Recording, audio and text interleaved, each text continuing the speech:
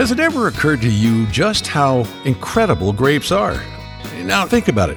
That little box of raisins your mother packed in your lunch bag was the only fruit that qualified as a dessert. And consider this. When we hear juicy gossip, we say we heard it through the grapevine. We didn't hear it through the apple tree or the berry bush. Grapes are so darn special that the grocery store expects us to snitch a few to ensure quality control. Try doing that with a banana or a pineapple. Admit it, every encounter you've ever had with grapes has been positive. That's why we created Grape Encounters, a place for adults to hang out and focus on the paramount achievement of grapedom. Delicious, irresistible wine. Wine brings people together. It starts conversations. It makes us happy. In fact, wherever there are grapes, there's gorgeous scenery, very cool people, and plenty of laughter. All that being said, let's bring out your guide for this journey. The Wizard of Wine, the Gangster of Grape, David Wilson.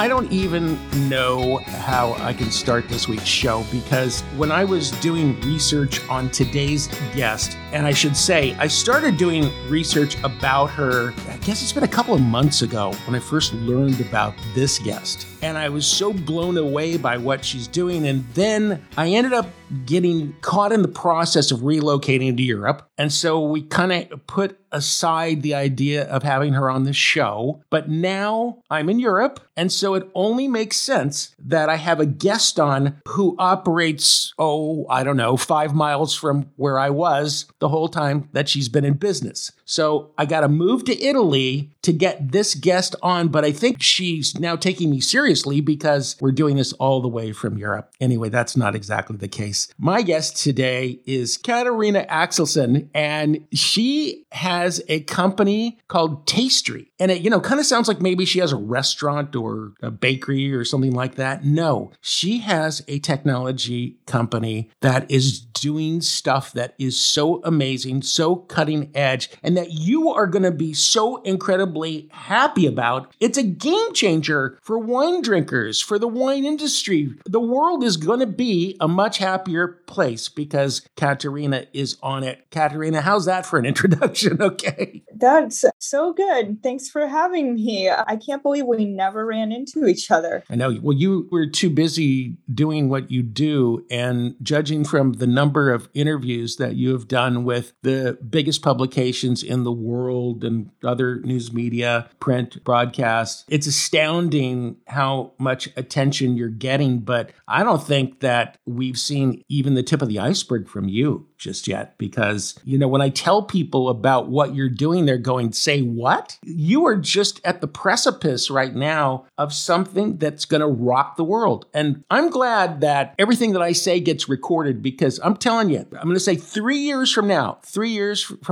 I'm going to be doing the biggest I told you so that I've ever done in my entire life. I think that what you are doing is astounding, and it's going to be something that people are so grateful for. But I think we've teased them long enough because we're like now 4 minutes into the show, and I really haven't told them squat just yet. But you are in the Paso Robles wine region. Your lab is in San Luis Obispo. You're a graduate of Cal Poly San Luis Obispo, which is one of the finest. Well, it's not just one of the finest ag universities. It's just good at everything it does. And you started a company that is, I guess, in a nutshell, allowing us to understand what we like, what we don't like, why we like it, what audiences winemakers should take their wine to, what adjustments they can make to the wine. It just goes on and on. You're using artificial intelligence to help people zero in on where a wine should be sold, all of these different things. Can you boil it down for me? Because it's so over my head, but I think I understand it. So we do a lot of things, but if I were to just sum up our capabilities, I would say that we love making the statement that we taught a computer how to taste. Okay. So there's a lab component as well. So we do have a TTB certified lab in San Luis Obispo. And what we have basically been doing over the past 5 years is analyzing the world of wine using our unique analytical chemistry methodology and capturing the palate data of consumers in the market, and then combining those two data sets to render all sorts of predictive insights that we wouldn't have been able to understand before. That's as simply as I can put it. If I go in more specifically, we work with retailers to help them sell more wine and understand what their customers are going to like. We work with wineries to help them figure out how consumers will like a wine before it's even made. We also help them sell more wine, and we help them get their brand in front of customers who we know are going to love their product the most. Okay, so let me see if I can understand this a little better by asking this. It seems like there are two sets of data. There's the consumer, and then there's the wine. So I imagine that the size of these databases on both sides, wine and consumer, have got to be massive, right? How long have you been accumulating this data? How big are these databases? And most of all, how do you do it? Sure. Yeah, that's a great question. I was asking that same question 5 years ago. Okay. So I'll start on the wine chemistry side and just give you a little bit of the origin story. So the methodology that was developed to capture the flavor matrix, quote unquote, that alone took, 2 years. And we worked with sensory scientists and winemakers and PhDs in AI. And what that meant is in order to get the data we thought we needed to understand the world of wine, we needed to gather our own data. So we tested over the course of the next couple of years about 15,000 wines. We set up a lab. We made sure we had the throughput to do that. Our methodology can handle it. So 15,000 wines, you would say is about 10% of the US wine market. There's about 150,000 SKUs launched every year. Yeah. But there's a Pareto principle where, the top 20% of brands are in 80% of, distribution, 80% of exposure, right? Right. So if you get the top brands, you kind of understand the market. And then when you play the what if scenario and look at, smaller, more artisan, interesting brands and throw them in the mix and see how they compare. And they actually do really well. So I'm sorry to get on a tangent. So we just tested a lot of wine. That's the simple answer. And then on the consumer palate side, the first thing we did is we built a wine recommender that got us the data that we need. And you may have seen similar whimsical looking quizzes out in the market. We went that direction, but there's a huge difference between how we capture someone's palate and a tasting note filter online. And that is, in order to have been able to understand your palate in about 10 questions, we had to, over the years, pour thousands of wines to thousands of people, have them blind rate the wine and answer 200 analog questions to the underlying chemistry at the same time. So we'd ask people, how do you like black coffee, licorice, dark chocolate? But instead of binning them based on their results as Pinot drinkers or Cab drinkers or Chardonnay drinkers, we would plot their response in a multidimensional space along with the chemistry. And as a result, be able to fingerprint their palate. And I can definitely tell you, we see in the data, everyone's palate is so unique. We can look at how varieties relate to you. And just to more directly answer your question, the way we gathered consumer palate data in a scalable fashion was we sold this recommender to big box grocery retailers, and they would offer it to their customers to help them find a wine in the wine aisle that they would like. So we've accumulated over 100,000 palates to date, and we test over 15,000 wines a year. So first of all, the most important question is, you're pouring all this wine for all these consumers. Not one time, not once was I invited. Not even one time. Did you even call me? Okay. How did I get to be part of the study? If somebody became a part of the study, did you recruit them? Were you looking for specific kinds of people, or was it random? We did anything and everything, to be honest. Over the years, we have worked with sororities and tested the palates of 21-year-olds. We've also worked with expert sommeliers, and we've worked with intermediate drinkers, and the team would network and get people to sign up for this program that would take, sometimes 8 weeks. People would show up 8 weeks in a row, and then they brought their friends, and then one thing led to another. But we got a pretty diverse sample of drinkers. And I think that was important because the more experienced you get, the more differently you behave. And we want to we wanted to see how do we have visibility on that, right? All right. So I can see right now, Katerina, that we are going to have to do some serious oversimplification for the rest of the show because the really meaty, cool, juicy stuff is still yet to come. And I can't wait to dive into this. I got to tell you the thing that I do that's kind of similar to what you do, except it's not. Anyway, we'll talk about that in just a second when we return with Grape Encounters Radio. Oh my gosh, I have the most interesting guest on today. I can't imagine anybody being more interesting. We got to talk a lot offline. Wow. She's a major wow. She is Katerina Axelsson. She is the founder of Tastry. It is mind-boggling the research that they're doing and the services that they are providing to the world. And believe me, I'm going to stick my neck out here and say there's a good chance she's probably going to save you a bunch of money on wine too. And we'll explain that when we come back with more Grape Encounters right after this.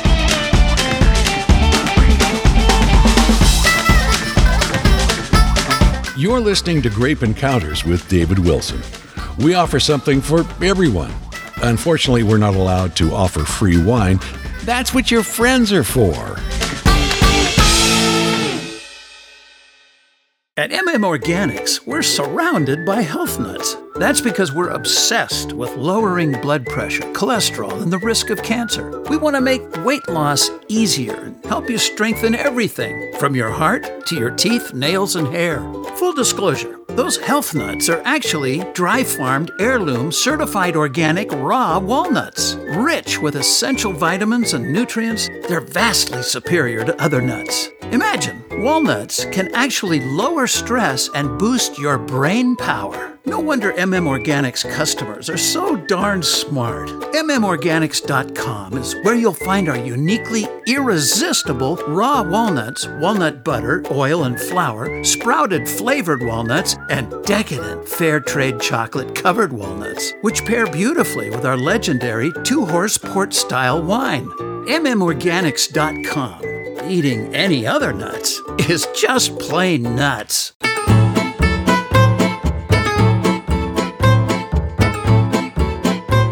All right, so imagine this for a second. You are a wine producer. You are making several different wines. You get this one wine, you just love it. But for some reason, the people that you've been pouring it for aren't loving it like you're loving it. And maybe it's not the wine. Maybe it's just the audience. You know, some people like rap music. Some people like classical. Me, I'm in Italy now, so I'm into Gregorian chants. A lot of that right now. But no, going back to wine for a second, it's so common that we don't match the wine to the person, and therefore the person says, I don't like Chardonnay, or I don't like Merlot, or I don't like wine. I don't like red wine. I've heard this for my whole adult life. And finally, somebody comes along who can help us sort that out. And it's Katerina Axelsson. She created a company. It's called Tastry. Believe me, it is getting tons of press, but it really is just the tip of the iceberg right now for her because more and more people are going to discover this and they're going to realize that there is a way for us to stop matching people incorrectly with wine. You know, we're pouring the wrong wines for the wrong people, and that is problematic, especially when the wine we're pouring is $40 a bottle, and you just get all ticked off and go, I spent all that money, and my date didn't like it. And then you want to pour it down the drain. No, save it for the next date. That's what I would do.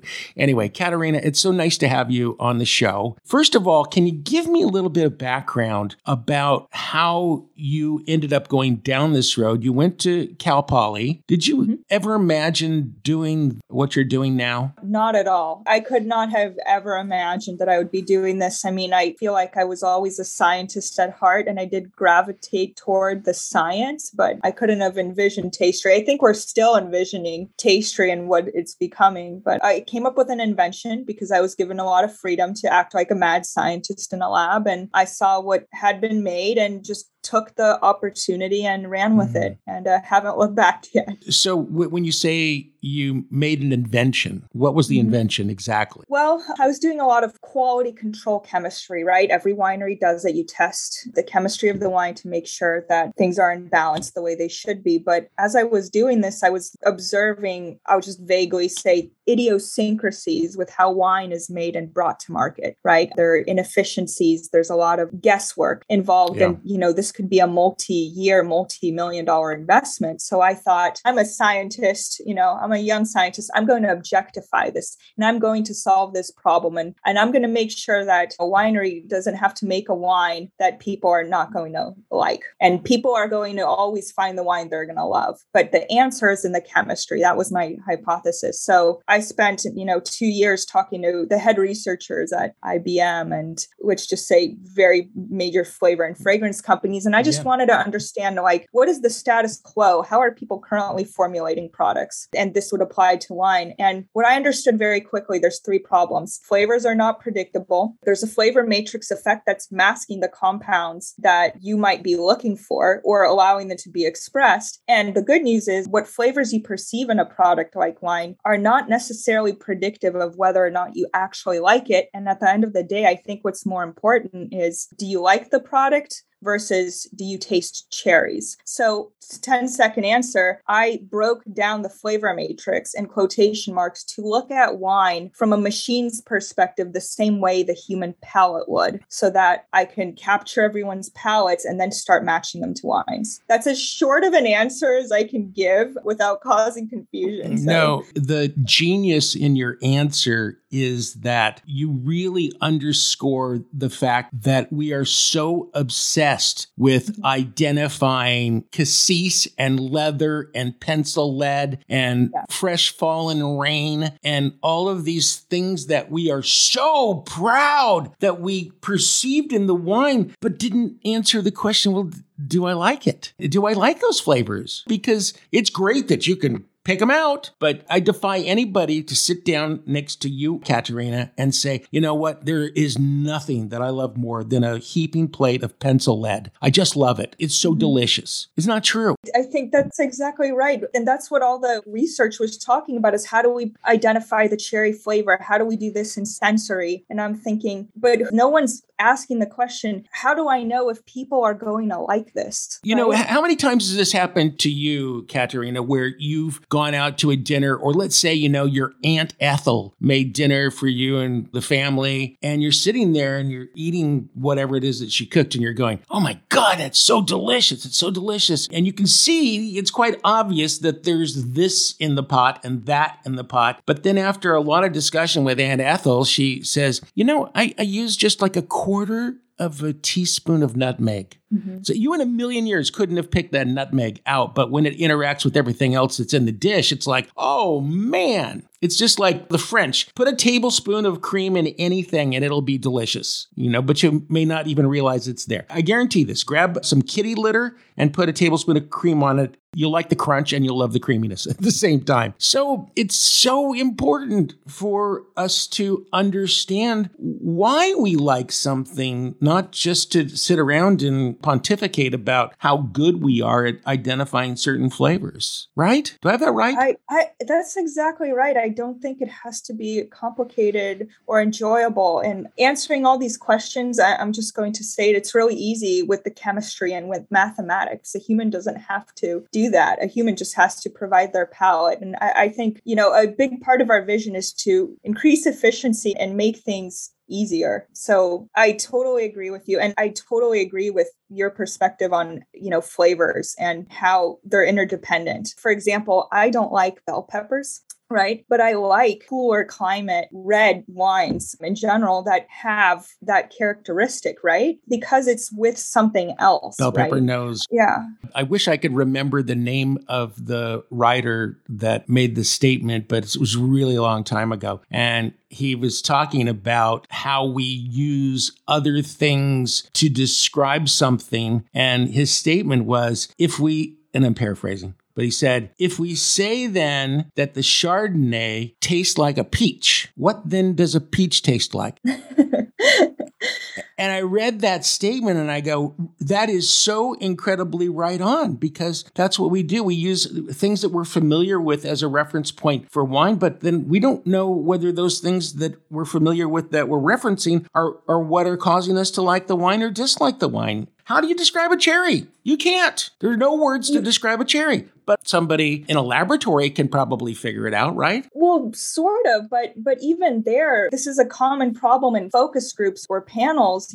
Half the people will come back and say this tastes like apple, and the other half will say this tastes like pear, because there's no ground truth to taste, because we all have our unique machinery, our own unique set of life experiences, right, that allow us to interpret something. So we're going to take a break here, but I'm going to defy the audience to do the following thing while we're taking a break. Of course, you got to listen to the commercials because that's what keeps us on the air. But also, if there are a couple of you listening together, do this exercise. It'll be fun. You'll tear your hair out. Pick anything, an apple, a peach, I don't care, a walnut, and then try to describe it together without using any foods as descriptors, okay? Try to describe it. Guess what? Of the hundreds of thousands of people listening, not one of you is going to be able to do that, I'll bet you. We are talking to Katarina Axelsson. She is the founder of Tastery. I think it's got to be the most cutting-edge business in the wine industry, and they're just getting started. They're just in the bullpen winding up. So just wait and see what happens in the next couple of years. We'll be right back. Smoke from increasing wildfires is tainting wine grapes, and vineyard executives are looking for new ways to adapt. PureFresh Wine's O3 technology helps vineyards overcome the problems caused by wildfire smoke by treating grapes pre-crush to improve fermentation and overall wine quality, as well as removing smoke taint. For the typical winery, saving a full harvest of grapes with PureFresh Wine costs only 10 cents per bottle. O3 technology has been approved by the FDA and USDA. It leaves no residue and uses no chemicals. It provides many benefits to wineries, including the removal of sulfur, pesticides, and fungicides pre-crush, the reduction of bad bacteria and mold issues, an improvement in roundness and fruit-forward palate notes, and so much more. Most importantly, it safely and naturally breaks down smoke taint molecules to save grapes from damage. Rescue your harvest from smoke taint. Visit purefreshwine.com today. When you discover a new favorite bottle of Chardonnay, sparkling wine, or artisan spirit at Total Wine & More, you'll discover a whole lot more, like the friendly smile of an expert guide, ready to help you find that perfect bottle, and the confidence of knowing you just found something really special. Explore the wondrous selection and totally low prices at TotalWine.com, where you'll find what you love and love what you find. Please drink responsibly. Be 21.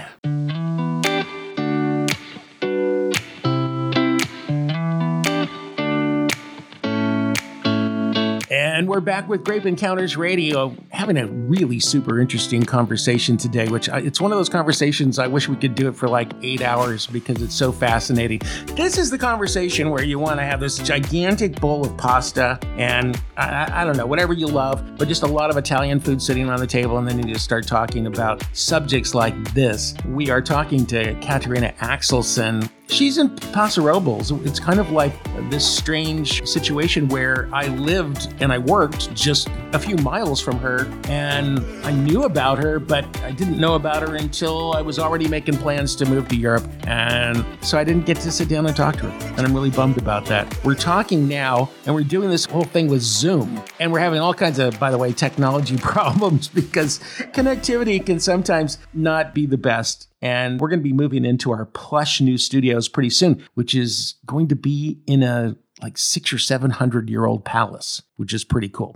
Anyway, Katarina, we're doing the best we can here, but I love what you're doing. It is fascinating to me. Let's just talk for a second about the ability of what you're doing to save people money and also to stop them from being frustrated, because used correctly, your technology can go a long ways toward stopping people from making mistakes. And by the way, I got a letter, it was just literally like a week ago, from a listener. So what the person is writing me about is that they would really like to appreciate Italian wines, but they are frustrated because they know in their heart that there are Italian wines out there that they will love, but everything that they're tasting is too dry for them. It just doesn't work for them. They don't have any idea how to find the right wines for their palate, yet they are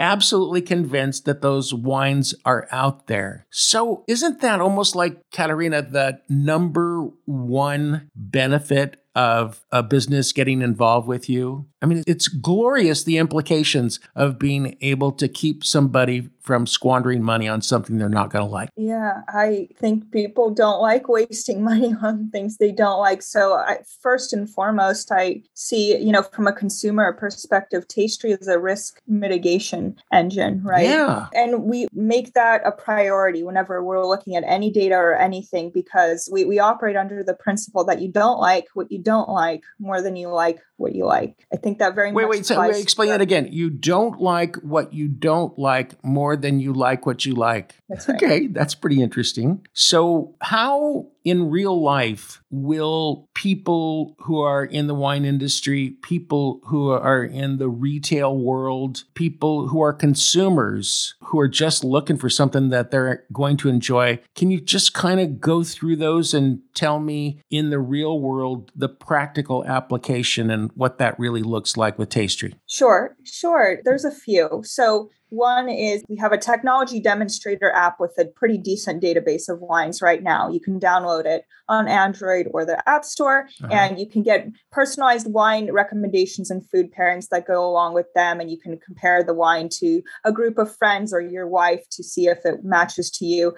That we have that out there. We're not heavily promoting it because our vision is for things to be powered by Tastry. And the more common application is we have a widget, and with 2 lines of code, you plug our recommender into your e-com site for wine, your wine clubs memberships page. We just want to be like that icon, that green little check mark next to anything you buy saying it's okay, you're going to love this. Wow. So it's powered by Tastry, and it's omni-channel. We've done kiosks, we've done web integrations, and we've done apps. So you can find us in a lot of places. And QR codes and wine aisles and grocery stores is also a way you can find us. I want to interrupt what you're saying for just a second, because I keep thinking this, and I want to ask this question.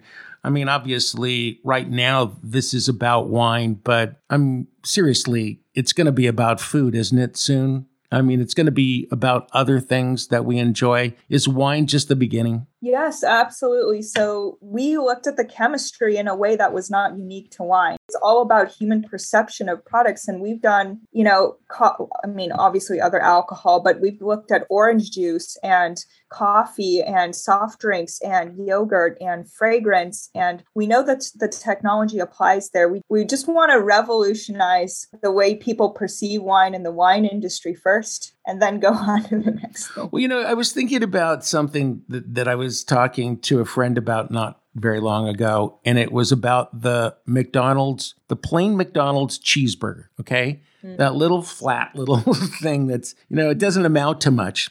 And people will say, I'm never eating McDonald's and I don't eat at McDonald's. But the reality is that people that eat that cheeseburger, God, do they love that cheeseburger. It's just this simple, basic thing with little chopped up onions on it. There's not much to it, but for some reason, it's comfort food and it's delicious. It is actually delicious. I said it. And so we can understand why somebody is so freaked out in a good way about the McDonald's cheeseburger, or do I say In-N-Out burger, which is mostly a West Coast thing, but people would kill to have an In-N-Out burger. And once we understand what it is about those foods, we can make more of it, right? Is that right? That's right. And we could probably do even better, but also make the product better. There's a lot of modifications that you can make, for example, that make something healthier. I don't know if you want to go in this direction when you're talking about wine, but one thing we've noticed is that wines, even if they're not perceived as being sweet, if they have a lot of sugar, even if people don't perceive that, people like it more. And I suspect it's because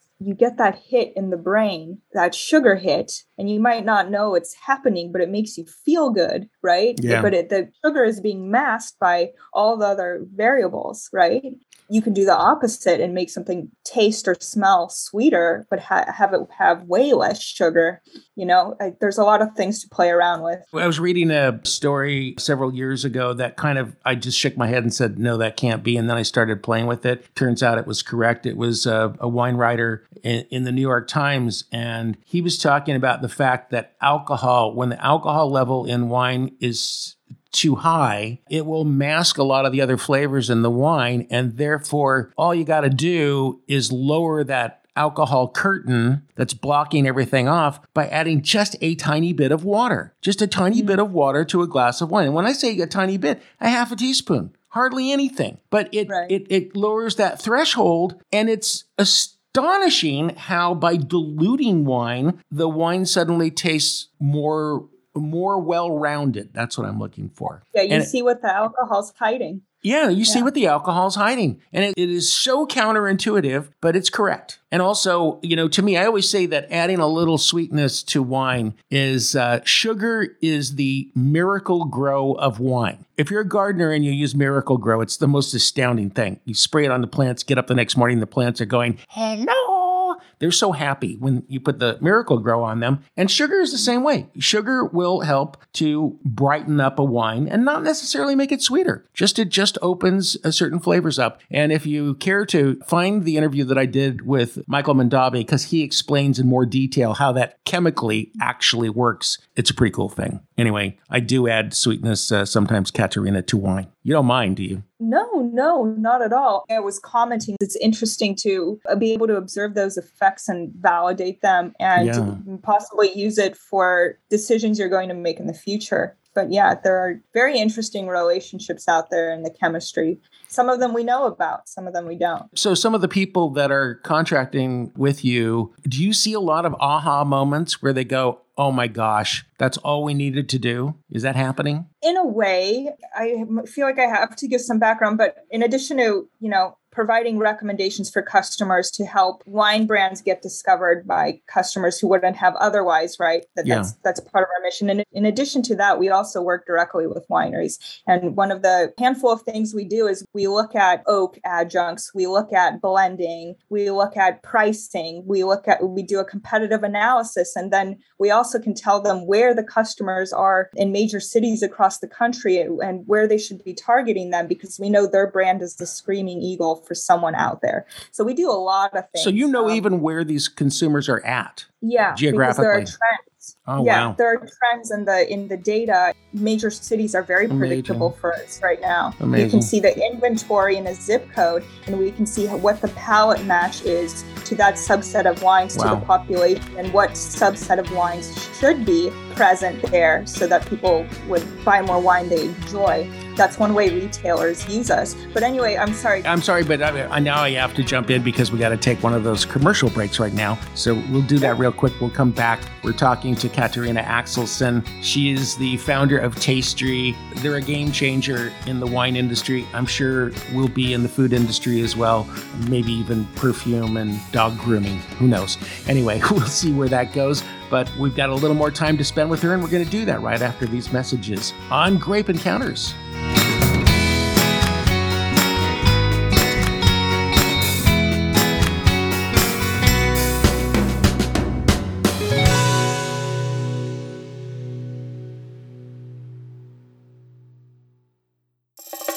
Something amazing happened to me the other day at Total Wine & More.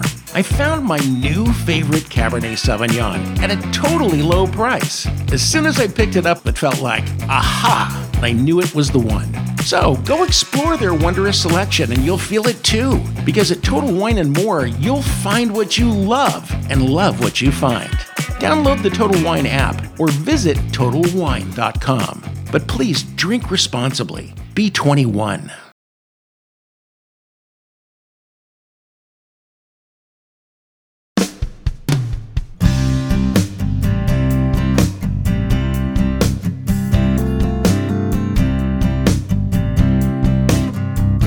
The amount of things that I would like to talk to Katarina Axelson about just is endless, because she is doing something that I never really dreamed was possible, and now it is, and it's just incredibly cool. She can analyze wine in such a way, her company can, Tastry, in such a way that we can match people, consumers, with wines that they're really truly going to love. People who said, I don't like red wine, or I don't like this kind of wine, are going to have epiphanies every day of their life, because they're going to be introduced to things that are better suited for them. And I would be the first person to admit that wine is super tricky. And if you took 100 bottles of wine, the odds of you loving more than 20 of them are pretty slim. It just is, because wine is so diverse. So it's hard to match you with the perfect wine. Now, Katarina, I got to tell you something that I've been doing for years, and this is why I think that you and I have something in common, except mine isn't scientific at all. Or maybe it is. Okay, you want to hear what I do? Yes. Okay, so I do this thing. I just call it 20 questions. I've been doing this for many years now, and people have loaded up cars full of people and all come to see me because I do this thing. And here's how it goes. I ask you questions about your life. I ask you what car you drive. I say, what color is that car? And you say it's silver. And I'll say, well, if I could snap my fingers and change the color, what color would you like it to be? Then you tell me that. And then I'm going to say, okay, if I sit in the car and I turn on your radio, what am I going to hear? And you're going to tell me. I'm going to say, what's the last movie that you saw 3 times? What kind of music do you listen to? Anyway, you're going to get 20 questions. Now, I had a wine shop. So when we're through with the questions, I just walk into the wine shop and I grab a bottle and I go, this is your wine right here. You know how many times I've been wrong? You want to guess? This is a setup, of course. I'm guessing maybe you've been wrong a couple times. Not one time. Never. Not even one time. Now, there's a very well-known psychologist, and she lives on the Central Coast. Her name is Denise Dudley. And she founded a company called Skill Paths, which is like the biggest learning company in the world. And she was very skeptical about being able to predict wine taste based on the things that I just shared with you. And so she put me to the test. She's an author. She's very high profile, okay? She was stunned at the end. She said never had she been introduced to a more perfect wine for her palate. I guess it is kind of scientific. It is, wow. Right? Because that area of your brain that processes things like music and drugs and sex is the same area that's stimulated by wine. So there you have it. That is wild. I want to go evaluate this like scientifically now. I want to ask these questions and I want to have you endorse them and I want to replicate this. So here's what we're going to do. Here's what we're going to do. Okay. I'm going to do this exercise with you, and then I'm going to have a wine sent over to you that I think is the right wine based on your answers. How's that? You and I have not talked at all about your wine preferences, and we're going to keep it that way, okay? That, by the way, is the biggest rule, is you are not allowed to ask any questions about wine. I'm not allowed, okay? I love that. Okay. Yeah, sounds great. I'll be very surprised because I do have a particular strangeness in my preferences. So I can tell you one right now. I just, based on our conversations and just sitting here and talking to you, this is going to be way off the wall, but I'm going to say that you would certainly love Sparkle. That would be way up on the list for you. Do you want me to respond right now? Because you're totally right. In fact, people call me Bubbles at the office. Bubbles? Okay. Well, okay. See? Anyway, there's a lot. We're going to learn more about you. Okay. So listen, we don't have a lot of time. So I think the best thing for us to do, rather than try to cram more in the next 3 or 4 minutes, okay? As a lot of people know, I have been working with, I'm not employed by, okay? But because I want to learn from this region, I've been working with a wine brand here that is really amazing because they're replicating wines that were made 2,000 years ago. Not really replicating the wines, but using the techniques. I want to can I send you a couple of bottles, Katarina, and then have you do your voodoo on these wines? I think it just would be super interesting because I'm so immersed in these wines right now. I know them so well. It would be interesting to see what you discover. I would love to. Yes, please. Cool beans. Okay. All right. Let's definitely do that. So here's what we got to do. I'm going to send you some wine. And again, I'm not getting paid to do this. I want to be really clear. This is not an advertiser. They're just people who introduced me to this part of Italy, and they've been hosting me here. They've been helping me get along. And so I'm also helping them and sharing the knowledge that I have. So this would be a great way to share more with them because we could get your perspective on the wines. That'd be super cool. So we got to do that. The second thing that we're going to do is we're going to do the 20 questions with you.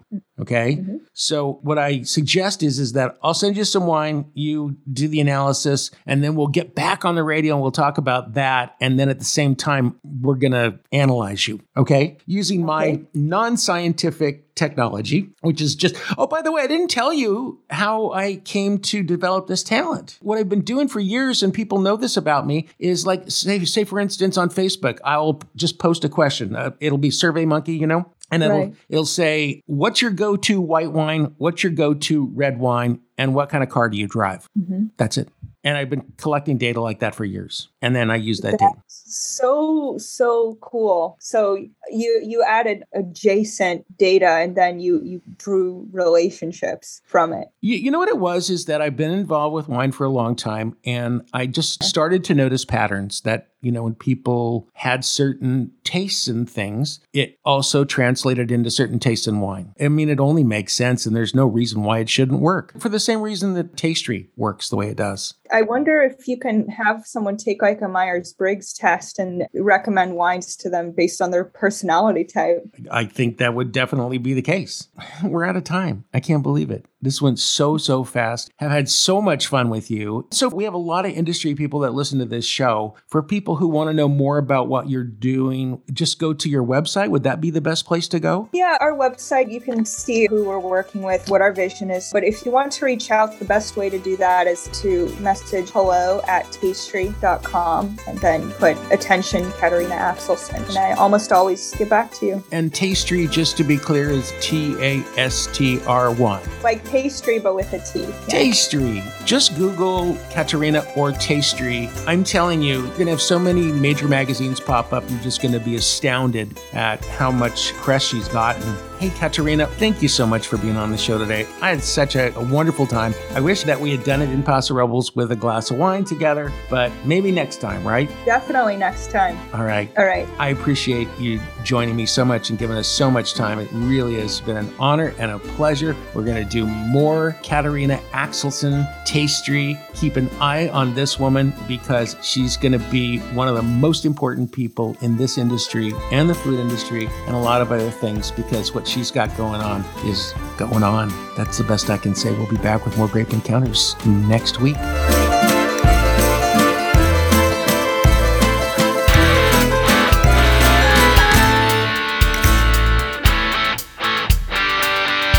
Are you following Grape Encounters on social media yet? You're not? Well, you should be. It's the best way to hear the latest, juiciest, unfiltered wine stories. It's also the single best way to keep our unpretentious, decidedly different wine conversations going strong. We're on Instagram and Twitter at Grape Encounters. For tons of content on Facebook, you'll want to join our Grape Encounters Radio group page. Or if LinkedIn is more your thing, connect with me by typing Grape Encounters Radio or Grape Encounters David in the search bar. Here's the deal. The more you click, the more I'll pour.